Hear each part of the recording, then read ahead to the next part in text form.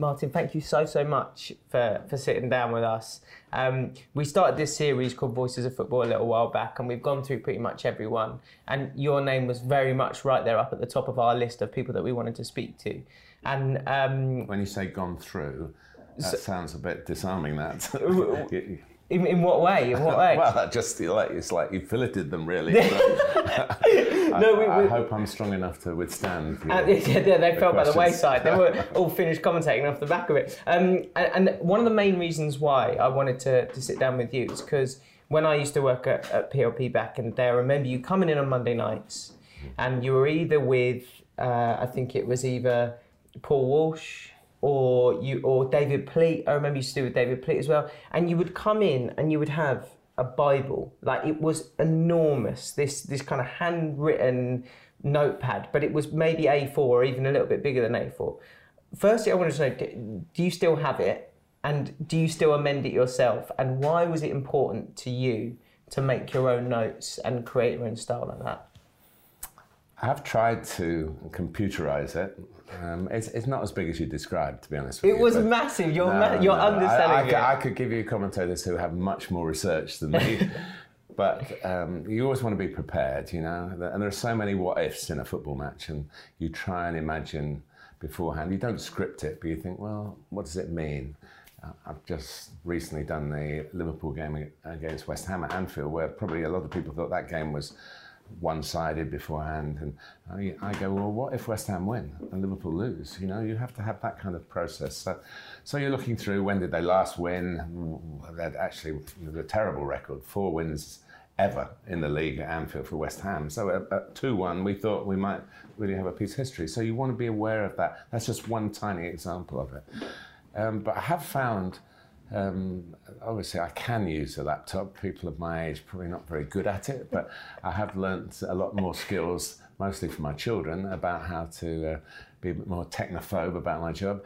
But it's the old school prep principle. If you write it out, you remember it better, rather than keyboarding it out. That's the way, obviously, my mind's been trained down the years. So yeah, I do a lot of stuff, but I don't look at it very much. It's more like preparing for an exam, and the game is the exam, and you have to have it can't written on the back of your hand or anything like that.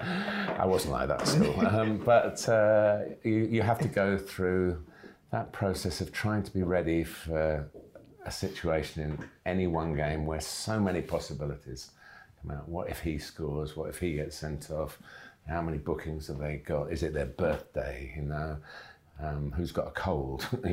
We loiter in the tunnel before the game, and that can be quite productive. The manager's more likely to talk to you a little bit when they're killing time themselves, having the teams getting prepared really without they've had their meetings with it, they're waiting for the kickoff. So there's so many variables, so you try and cover as many bases as possible. But actually when it happens, I mean, the one piece of advice I always give, I get asked by youngsters, what's it take to be a commentator? And it sounds so simple, but you understand the depth of what I say. Watch the game. Watch what actually is happening, not what you think is going to happen.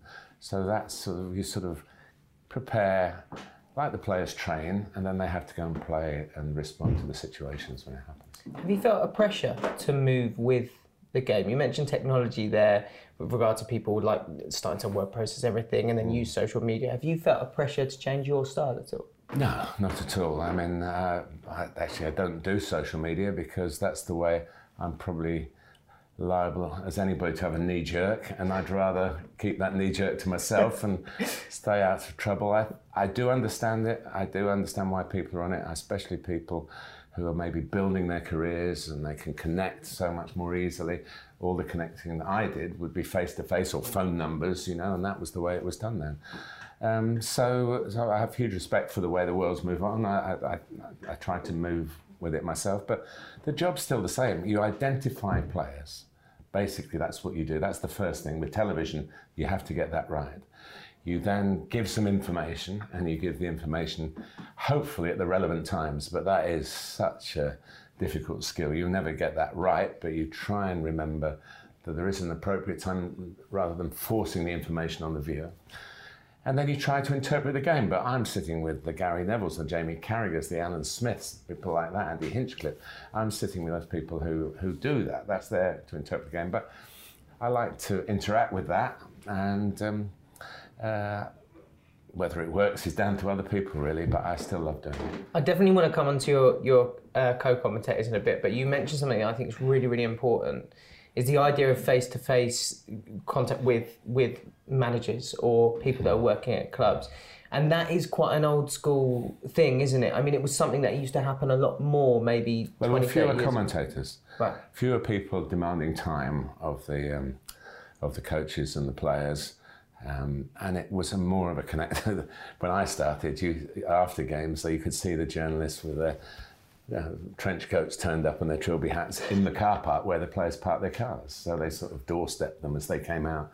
Some players stayed and talked, some didn't. It's the same now, really. Some people like to be involved in the media and some people don't. So, yeah, I do believe in getting to know people. I like to portray what little bit you can during a lively football match about. I mentioned that game between Liverpool and West Ham. Robert Snodgrass and Andy Robertson played against each other, and they're great mates. You know, it's a really important game for both clubs, and there was one real crunching tackle between them. And if you know they're great mates, then you can maybe bring a bit more out of it. So, and the people footballers are great people. Football people are great people, and you know, it's not just a job, it's a pleasure to interact with them and have a bit of time. And some of them play the computer game that I've been part of for a little while, so that gives me a bit of an in. And some of them just want me to say, and it's live, and sometimes I do that for them. So it's, listen, it's part of football's a force for good. I believe that. In a world where there are so many differences, it's a constant. And I've not seen too much harm. Of course, individual crises come out that would blow out of proportion on the day somebody says something about something. But actually, when you travel the world as a football person, you feel you're part of a big family in a way that I don't think you connect in too many other ways. Language isn't a problem, you know. Everybody knows a few football words in different languages. And once you identify somebody who's into football, whoever they are, wherever they are, you know, yeah, your blood brothers and sisters. I find it very reassuring, the idea of a Premier League player who is on ridiculous amounts of money still wanting to come up to you and ask you to say, and it's live. It hasn't happened very often. It does happen from time to time. The young ones, I think, before they get the ridiculous amounts of money. But listen, the money is not their fault. The money, it's the way the game's gone. We as television have brought a lot of money into the game. They should get what is the going rate. It's a free market, and I have no problem. I knew players, I didn't know too many when the maximum wage was in place, but I know those who've gone into football after that, become managers, who played for £18 a week, but they were playing in the fourth division, and that's £18 was the same you're getting at Manchester United in the first division. At least that's the way it was. And it reflects the changes in society. Things have moved forward. And obviously, if industries are successful, then the earnings go up, you know, and football it's been amazing how it's changed, and certainly the broadcasting side's changed from when I started. We had 4 cameras covering matches for highlights, you know, and the big match on ITV where I was working, regionally done slightly differently, but Sunday afternoons and Match of the Day on Saturday evenings, which is still there to its great credit. That's what it was, and that's why when football came along as a live, they were so terrified of it going live, the Football League, terrified that it was nobody would watch, and I think they've been proved wrong, because being part of it, you're part of it as a viewer, and in the ground you feel part of it, you're live on television, you're part of it. So the connect between live television and the game has been sensational, really. And I know there will always be those who say, oh, it's too much on. You don't have to watch it. It's there for those who want to watch it, and there are millions who want to watch it. And do you still feel like with live football the same kind of passion and the same fire for it that you always have? Well, I did how many years before I did a live game, 7 or 8 years, that just wasn't on the agenda, especially as a young commentator starting out in either BBC or ITV. It's ITV for me. And then gradually I got into World Cups where we had some live games. And for me to be live is where And It's Live came from, because it's very special. When you've done 17 years, I think it was, mostly of highlights, it's very special to be live, and I've never lost that. Also aware of the challenge, I sometimes sit there and think, they're going to say, so over to it's Gary Neville and Martin Tyler. I'm going to talk for the best part of the next hour, and I've got no idea really what I'm going to say. And you think that out-of-body experience, saying, how is this bloke going to do this? But somehow it happens. And let's just go back to, you just mentioned over to Gary Neville and Martin Tyler. You've been quite fortunate with a number of brilliant co-coms alongside you. Could you just run me through some of the people that you've had and the people that you really clicked with? Everybody I click with, because I think it's my job to click.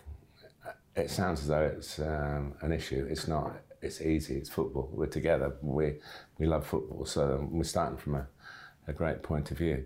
I mean, I go back. I did the World Cup final for ITV in 1982 with Ian St John. It was great fun.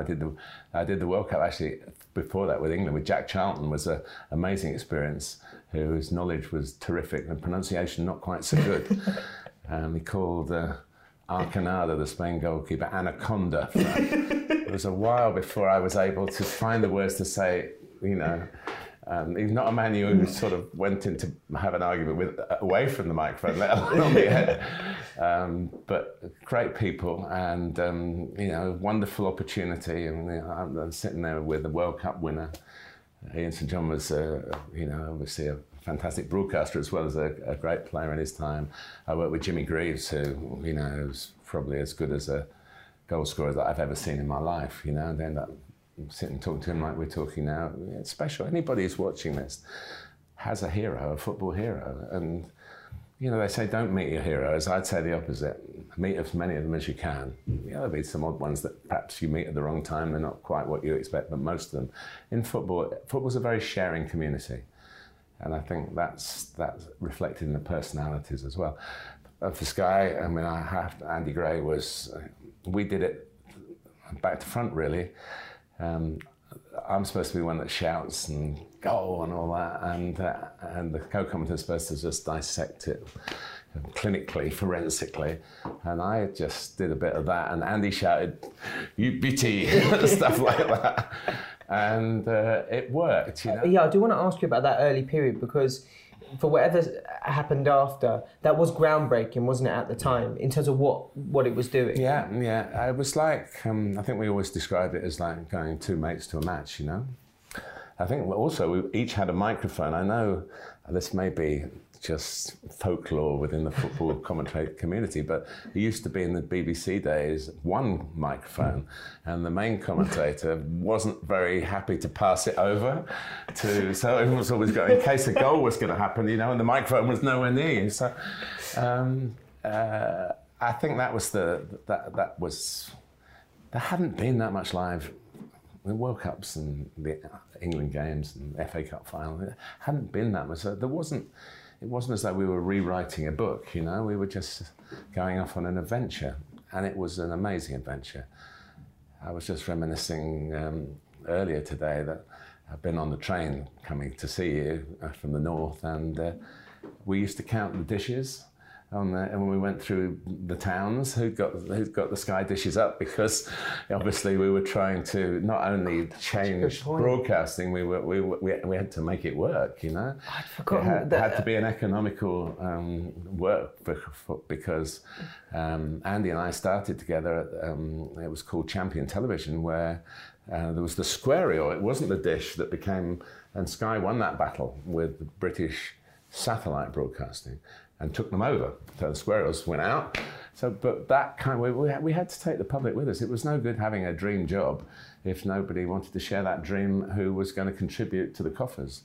But a great team effort from everybody. I always say that one of the great things about working on a sports channel is everybody cares the same as you. When I worked for ITV, obviously the cameramen would be doing Coronation Street in the week, and on the Saturday do a football match. I remember one cameraman at one game saying, "Which one's Dalglish?" And I thought, we've got a problem here.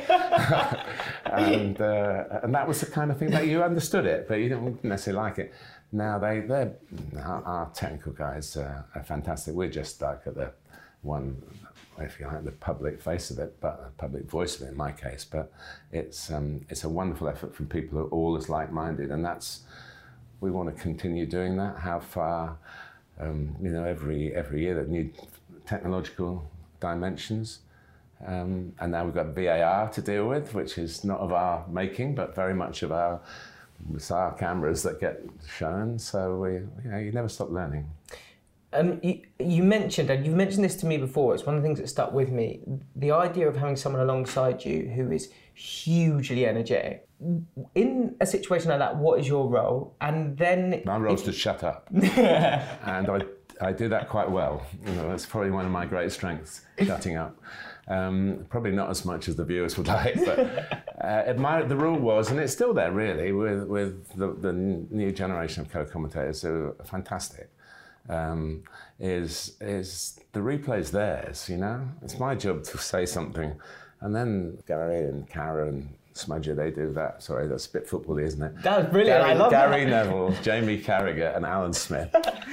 And Andy Hinchcliffe, who we call Hinge sometimes, as in hinge and bracket, but you have to be a certain age to understand that joke. They're ready to go. They've seen it. I've said, hopefully, the right goal scorer, and then they'll be on their way as the replay comes in. They'll know what the replay is going to... Alan Smith in this game, it's a good barometer because the Liverpool-West Ham game, that Fornal scored off his calf. And, that was a great spot. Before he saw that in real time. It looked like he swept it in, and he swept it. It was like, say, a batsman playing down the right line, but not actually hitting it in the middle of the bat, And it looked like a very vital goal at the time. And certainly West Ham deserved it. So that kind of observation, that's what they're for. They've just got that little bit back from me. I'm a ball watcher, really. That's the way it has to be, because and they do the rest.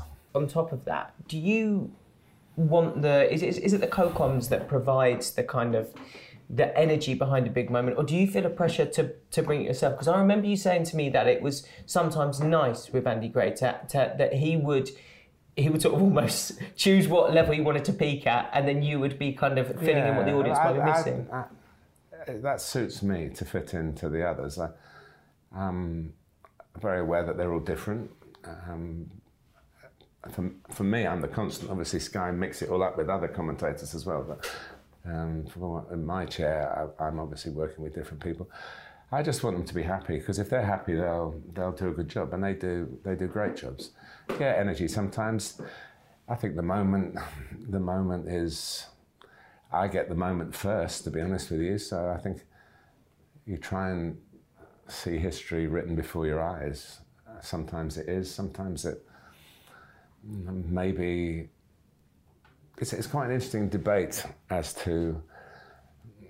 I feel I'm commentating for the neutral, and the fans will go, well, you didn't shout loud enough on our goal. Well, actually, you were 6-0 down at the time. What am I supposed to do? And I think we tried Fan Zone for a while, didn't we? And for whatever reason, it hasn't been continued. But I try and editorialise it as it happens, really. That's a very inexact science, but that's what you try to do. And if it's a special moment, hopefully you go to a place that you wouldn't normally be able to go. The game takes you to a level where you find that extra yard, if you like. Does that mean that you need to be sparing, though, with those moments? Because if it's the first game of the season and someone scores a decent goal and you go huge at that point, does it leave you with much wiggle room later on in the season? No, I don't think of it like that. I think of it within the context of the game. If you go back and say, we got really excited about that, well, actually, that was the reason, because there's always, I think one of the harder parts of it is if there aren't many away fans there and the away team score, and you haven't, the crowd noise doesn't take you naturally up to where it would do if the home team with 60,000 fans, you have to fight against that. The noise in the ground's much louder. So I think that's sometimes more of a challenge to get the moment right for the away team. And I think about that and don't think about a lot in terms of you're probing me in a way. I don't normally have this kind of inquisition about what I do. I just do it, to be honest with you. But I think that's something that I have thought about in terms of the question you ask about finding the right level for the right moment. But football is. I was a wannabe centre forward. I was a non-league centre forward. Scoring goals was such a thrill for me that if anyone scores a goal, I'm thrilled for them. Right? And we've talked about VAR when I was commentating with Gary Neville recently. He's very pro the offside thing, and I said, go back and play because you're a defender. It'll suit you down to the ground. And I found myself speaking up for the forwards, though I have not the pedigree to do that. But we don't have many forwards. Alan Smith's the only one. I mean, on that day there was Jamie Carragher, Roy Keane, Jamie Redknapp's midfield player. None of them really live about scoring goals. And I used to count all the goals I scored in the school playground, and I like players like that. I like Shearer, who still thinks he got 261 Premier League goals. And there was one against Newcastle, which had gone down as a Wes Brown, Newcastle against Man United, which goes down as a Wes Brown own goal, which is definitely a Shearer goal. But we can't seem to mount a campaign to get him from 260 to 261. But I tell you what, if anybody gets close to 260, he'll still be fighting for it. And he's right to do that as well. I really resonate with. We've got a young player at Woking who's 16. He's just been released by QPR, but he's come to our academy team and he's played a little bit in the first team. I asked him the other day, how many goals have you scored this season? 31. Those are the people, I like that, people who know that. So there you go. Final question on your co-coms, and I'm really going to put you on the spot. But when your call sheet comes through, who is the name that you are looking to see alongside you? Honest answer? Yes. I never look. Really? I never look. We get picked by different producers.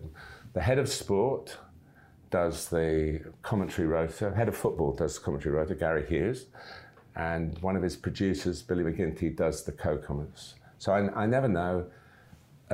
We might talk, I see you, when will I see it? The next, they look at, and they get their rotas before me. So I never know where I'm going till about 2 weeks beforehand. It never matters to me. I'm just pleased to see any of them. And I really mean that.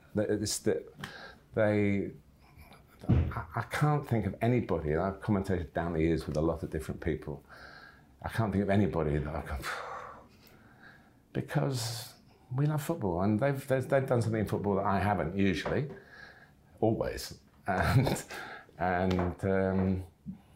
then we talk. And Gary and I talk a lot about non-league football because obviously Salford have come through. We played Salford 5 times, 3 times at Hampton and Richmond, and twice at Woking. And I've won 2, he's won 2, and there's been 1 draw. And that's kind of a bond away from what we're there to do. And there are times where I go, well, we've got a Premier League game to talk about. But do you get bragging rights then? No. You can't brag in football. You cannot. There's always another game. You can't brag. And I'm a great believer in that. I'm a great believer in the etiquette, the way that players. Mostly, the battle as soon as the final whistle goes, handshakes, and I think that's really important. And I think etiquette between the dugouts is really important. And I've learnt that through being in dugouts myself for the last 15 years, as well as being on gantries. So there's no bragging rights for me. I'm just lucky to be involved. Commentator, coach, player for a little while, fan. It's just amazing. I mean, I think I'm 25, and you could probably not far away from adding 50 years to that. So, and it's still touch wood going, just about. That's really fascinating you say that, because Barry Davis said to us that one of the things that really irked him was diving, because he said it's something that didn't exist and he's seen the emergence of it. So for you, something like seeing managers behave poorly on the touchline, is that something that grabs your attention because you obviously have got a little some experience I'm yourself? not saying in 15 years, it might be people watching this who say, well, I remember when we played, in the Ryman League or something like that. There you are, storming onto the pitch. It's a passionate game. It's a passionate game. And I do think that one little story, I was at Hampton Richmond, we played Staines local derby. In the 90th minute, we equalised and the left back scored. I was in the dugout on the side, our attacking side, and so he celebrated in the corner. I ran from the dugout and joined in the celebrations. I wasn't sent off, but the ref said, I want you to go behind, and in fact, just not, you can't stand right behind the dugout, but I wasn't disciplined or anything for it. 3 weeks later, Ronald Koeman does the same when Southampton were 2-0 down home to Liverpool, won 3-2. He doesn't get any trouble at all. And I go, well, and I spoke at the referee's end of season do that year, and I said, is the ref in the room? And who was it? Roger East, I think, refereed the Koeman game. I said, Roger, I see you there. Did you do anything? Did you report Koeman? No. Anyway, I'm walking around, so it's 1-1, right? I'm walking around behind the goal because I think I'll go to the dressing room. I'll just get away from it. So there's a few seconds to go. 1-1's a good result, way to Staines for us. Walk behind our supporters, I was behind the goal. And behind the goal, we score again. And we win 2-1, and I'm in the middle with the fans. So the ref did me a massive favour. I wouldn't have been able to share that. So I'd shared one with the players, which I wasn't supposed to do, and one with the fans, which was a special moment, really. And we won 2-1. So, it's... but that's... I wasn't behaving bad. I just came out the technical area. You're not supposed to do that, really. But I understand it. I think that's perhaps what... I don't like to equate... Very rarely do my world as a coach and my world as a commentator collide. We got to the third round of the FA Cup. We played Watford live on BT. That was a collision day. That was at Woking the season before this one. And that was weird. That was really weird. I was trying to get the team. That's my job, to get the teams from managers as a job. Now I can't really do it because I'm not a commentator. I can't go. I'm the rival coach to Javi Gracia, and somebody, an ex-professional player who's a good friend of mine. I won't stitch him up on the camera. He said, "Do you want to know the Watford team?" I said, "Yeah, come on." So we found it out. Brilliant. Yeah. But yeah, I think I played for Corinthian Casuals. You've heard the expression, the Corinthian spirit. It was true. I mean, when I played, it was beginning to come to an end. I didn't know you played for Corinthian Casuals. That's amazing. Yeah, and. Yes, if you got sent off, you were really thrown out of the club. Wow. When I started, but it didn't. It sort of moved with the times. The game was changing, and they abolished the season I finished. They abolished the distinction between amateurs and professionals. So it sort of allowed some of the old values to maybe be swallowed up by a realization of what the new game was about, what the game was about then. New, it was a long time ago. So, but I do.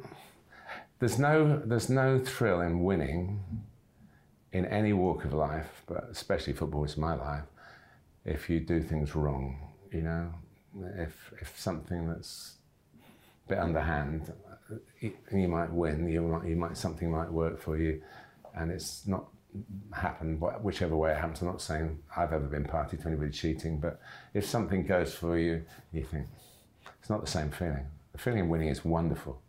You don't want it tainted by, not sure about that, So, but it is an amazing feeling to win, and I think that's what I share with the players that I commentate with. They're winners. They're real winners. They've really won, I've done a little bit in the coaching, but not as a player. I hardly won anything. But I've got a few medals now, which it's nice, That's really nice. Yeah, yeah, it is. I must ask you, what are the moments that you look back on and that you enjoy thinking about? Because so Peter Drury, who we also spoke to, he told a really great story about you being on a train to Manchester following the season following the Aguero moment. He said people came up to you and said thank you for the Aguero goal, and he said to you that it was almost like you had scored it. That they were like thanking you for that goal. I wish I'd scored it. It's Sergio's moment. It's Sergio's total moment. I've never spoken to him. It's always, as each year goes by, I think I'm more reluctant to even have that moment because it was his. You know, I just hung on to it by its coattails, really. I was the live broadcaster obviously for the United Kingdom, and there were a lot of other broadcasters. They're all on YouTube, all the different commentaries of the day, and they're all very good. But I was the one, I suppose, I was the rights holder, if you like, on the day. Yeah, it's nice to be. I mean, 2 years later, a Man City fan chased me out of the car park. I ended up chasing him out of the car park. He said 2 years later, City won the league again. I beat West Ham at home, and Liverpool played Newcastle the same day. He came up to me and said, "Oh, you must be gutted." 2 years. This is 2014. 2 years after Aguero. I said, "What are you talking about?" He said, "You lot all want Liverpool to win the league." I go, "What are you talking about?" I said, "We don't have any personal views at all. I'm a Woking fan." So, "Oh, you do," and everything. And I said, "Come here." And he went, "Oh, yeah. And that's 2 years afterwards, and that City fan thought I wanted Liverpool to win the league. And when you look back on moments like that, yeah, it is amazing. I mean, there have been 4 or 5 great moments that great commentators have been attached to. I've been doing the job 30... how many years? 38 years, something like that. And finally I had a moment where the game was there and I was attached to it. You know, Brian Moore, I was with Alan Smith recently, when Alan scored and then Michael Thomas scored at Anfield. It's up for grabs now and all that. So Kenneth Wolstenholme, some people are on the pitch, they think it's all over. You know, they're wonderful moments. But you have to be at the game where it happens, you know, you can't manufacture it. If it's a 5-0 win, you know, and there's nothing at stake. So it just fell my way, really. And of course, it's humbling, to be honest with you. That's what it is. And as one ex-manager said to me, I can't use the exact words, but substitute mess for a word that you might imagine he would say, at least you didn't mess it up. And I think that's probably the greatest feeling about it. All commentators are terrified of getting it wrong on the big moment, and it was okay. It was okay. The silence was golden. That's what most people say to me. Why did you keep quiet? And I went, well, Mark Hughes was the manager of Queen's Park Rangers that day. I saw him the next night. It was the manager's dinner in London. He said, well, amazing. And he said, it's the noisiest in a football ground I've ever heard. Mark Hughes played for Man United, Barcelona, Bayern Munich, and managed all over the world with the national team and in the Premier League. He said it was the noisiest football moment he'd ever experienced. So if I'd said anything after the O's, no one would have heard it. And that's, you know, yeah, it's nice, but I don't look back. You've asked me to look back. You can only do this job by looking forward. And I've got a cup final to come, and I need to get that right. You know? How do you get yourself into the mindset for a cup final, having done so many, and internationally and domestically across a load of different competitions? How do you get yourself up for the next one? It's not any different to any other game. I guess you think it might be, but it isn't. Every game you do as a commentator, you're live, every live game that you do, you're at the mercy of your own faculties, to be honest. Your observational skills, your vocabulary skills, anything else, your relationship with your co-commentator skills. So every game's like that. And no matter, there will be more people maybe watching a cup final and listening, there's always somebody watching and listening, whatever game you do. So you've always got an audience, and you've always got to respect that audience. And it is no different. Every game is, it's like playing. You can't half measure it. You go to play, you prepare to play. Well, the players will be playing in a cup final. Maybe it'll feel a bit different then because there's a different environment. There's a trophy at stake. There's no trophy at stake for us any different than there is for every game. For Sky Sports, to whom I owe an enormous amount, the trophy is coming away from it and they'll say, well done, that's okay. That's, for me, that's all I want from it, that I haven't let anybody down, that I've maybe not annoyed the audience, and I've got the main thrust of it. after games, I like to read the papers the next day to see whether the storylines are similar. I wondered today in the papers that I've been reading about the last game that I did, and it was good. The connection was good between our editorialising and what the journalists think. So that's it, really. You're never going to please everybody. It's hard enough to please yourself. In fact, it's almost impossible to please yourself. Every commentator, I'm sure, has said that, because we're all of a kind. We are a fraternity. We know each other inside out, really, and we have really boring conversations about, have you seen so-and-so, he's dyed his hair, be careful.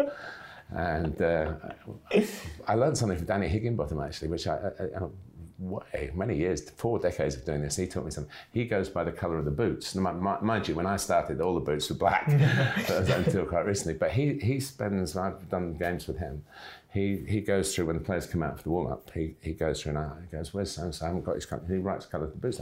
I've used a bit of that. John Stones wears orange boots.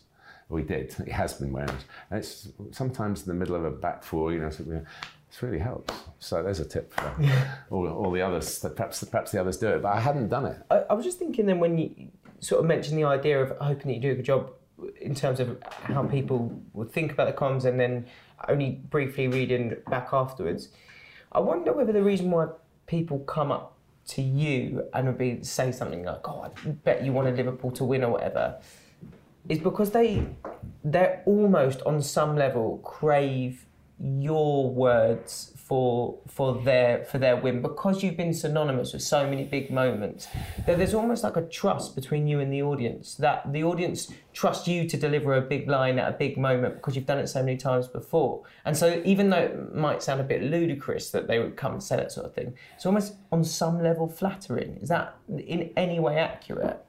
Listen, I never have any problem talking about football to anybody as long as they're polite. And even the guy I tell you in the 2014 story, I mean, I was more angry with him than he was with me, to be honest. I'm going, how can you... And it does... The worst thing that I get asked all the time, and I go, I think people have finally realised and done their research that they realise I am a Woking fan since 1953, which is quite a long time. And only the Queen and I have been going since 1953, I think. And they go, but you must have a Premier League team. And I go, why? And that really does get my goat, because why must I have a Premier League team? Because, the only result when I'm working elsewhere that I look for is Woking, and that's been the case all my career.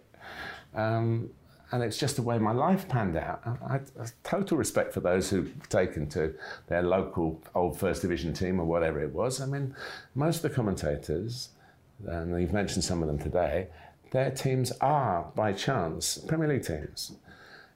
Sometimes they weren't. They've gone to be in the Premier League. Woking still trying to get in the Football League. And they've been, well, they couldn't do it in the 50s and 60s and 70s, but they could do it now. So I don't mind what people think. You can't go out to please people if you think I've got to say that for that. Sure. I have no issues with people saying, I don't think you did that, or why did you do that. I can always, sometimes about things I never even thought about, I go, well, perhaps it was because of this, 99.9% of people who do that are charming.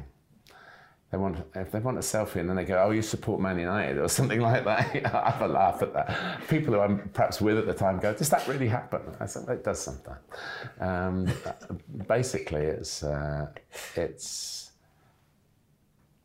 job that takes you into the public domain. In a way, it's sort of anonymous, because obviously you're a voice. And you can see why I'm a voice and not a face. And it's definitely that's sort of because we do Sky. I don't do social media for my own name, but for Sky I do the teaser, the question that we do to camera. We've been doing for 7 or 8 years now, and that creates an interest as well. People, I'm still looking for one for the answer for last week. That's a nice way to interact. Listen, football's a wonderful world, and growing up, I just loved watching it and then learning to play it, and I never ever thought that I'd be having a conversation in my 70s with a brilliant young journalist like you, trying to describe what it means and how it sort of got there. It's just got there, you know, and it's got there for one reason alone, which you share, and I'm sure other people in the room share. We love football. We love it. And yeah, you could say it's wrong to say it's a drug, because drugs are not all good for you, and you know, it's just something that's in your skin. Mick Shannon, a great player who I worked with on ITV when he became a panelist in the World Cups, he said, it's a thing you can't scratch. And it is. The itch is always there. You don't want to scratch it. You just want to just enjoy it. And that's all I've done. And the years have gone by, you know, and the love has kept me going through some difficult times. It's not all been sweetness and light, I promise you. And most times after a game, it's angst rather than, very rarely do that. You very rarely do that. So the travelling's hard. You get the best seat in the house. You work with wonderful people. And footballers go, have you actually met so-and-so? Yeah, well, it's just they're great, the footballers of today, by the way. They're great. They're schooled at the clubs from a young age how to deal with coming into the adult world as footballers, but the adult world as personalities as well. They're fascinating individuals with all backstories that you could actually go on forever in a game to talk about, and you don't have the time to talk about. And you should interview them. They're much more interesting than me. No way. No way. Just tell me finally, is that love of football unconditional? And is it everlasting? Like, will you carry on commentating just until you get to a point where you can't do it anymore? Certainly everlasting. It's not unconditional because it's not faultless. And unfortunately, there is a limit that you can talk about because of laws of obviously slander and libel and all that. You can't. There are things about the game that I don't like. I remember Gareth Southgate, when he got the job permanently for England, he said, the game is wonderful, the industry not so wonderful, something like that. And there's a bit about that. The people who influence the game that don't love football, I can't connect with, and I find that hard sometimes, but they're people who, some of whom might govern whether I work or not, so you have to live with it. But no, it's there. Rightly or wrongly, forever and a day. Football, I love you. Perfect. Thank you so much. That was such a pleasure. Okay. Thank you, Martin.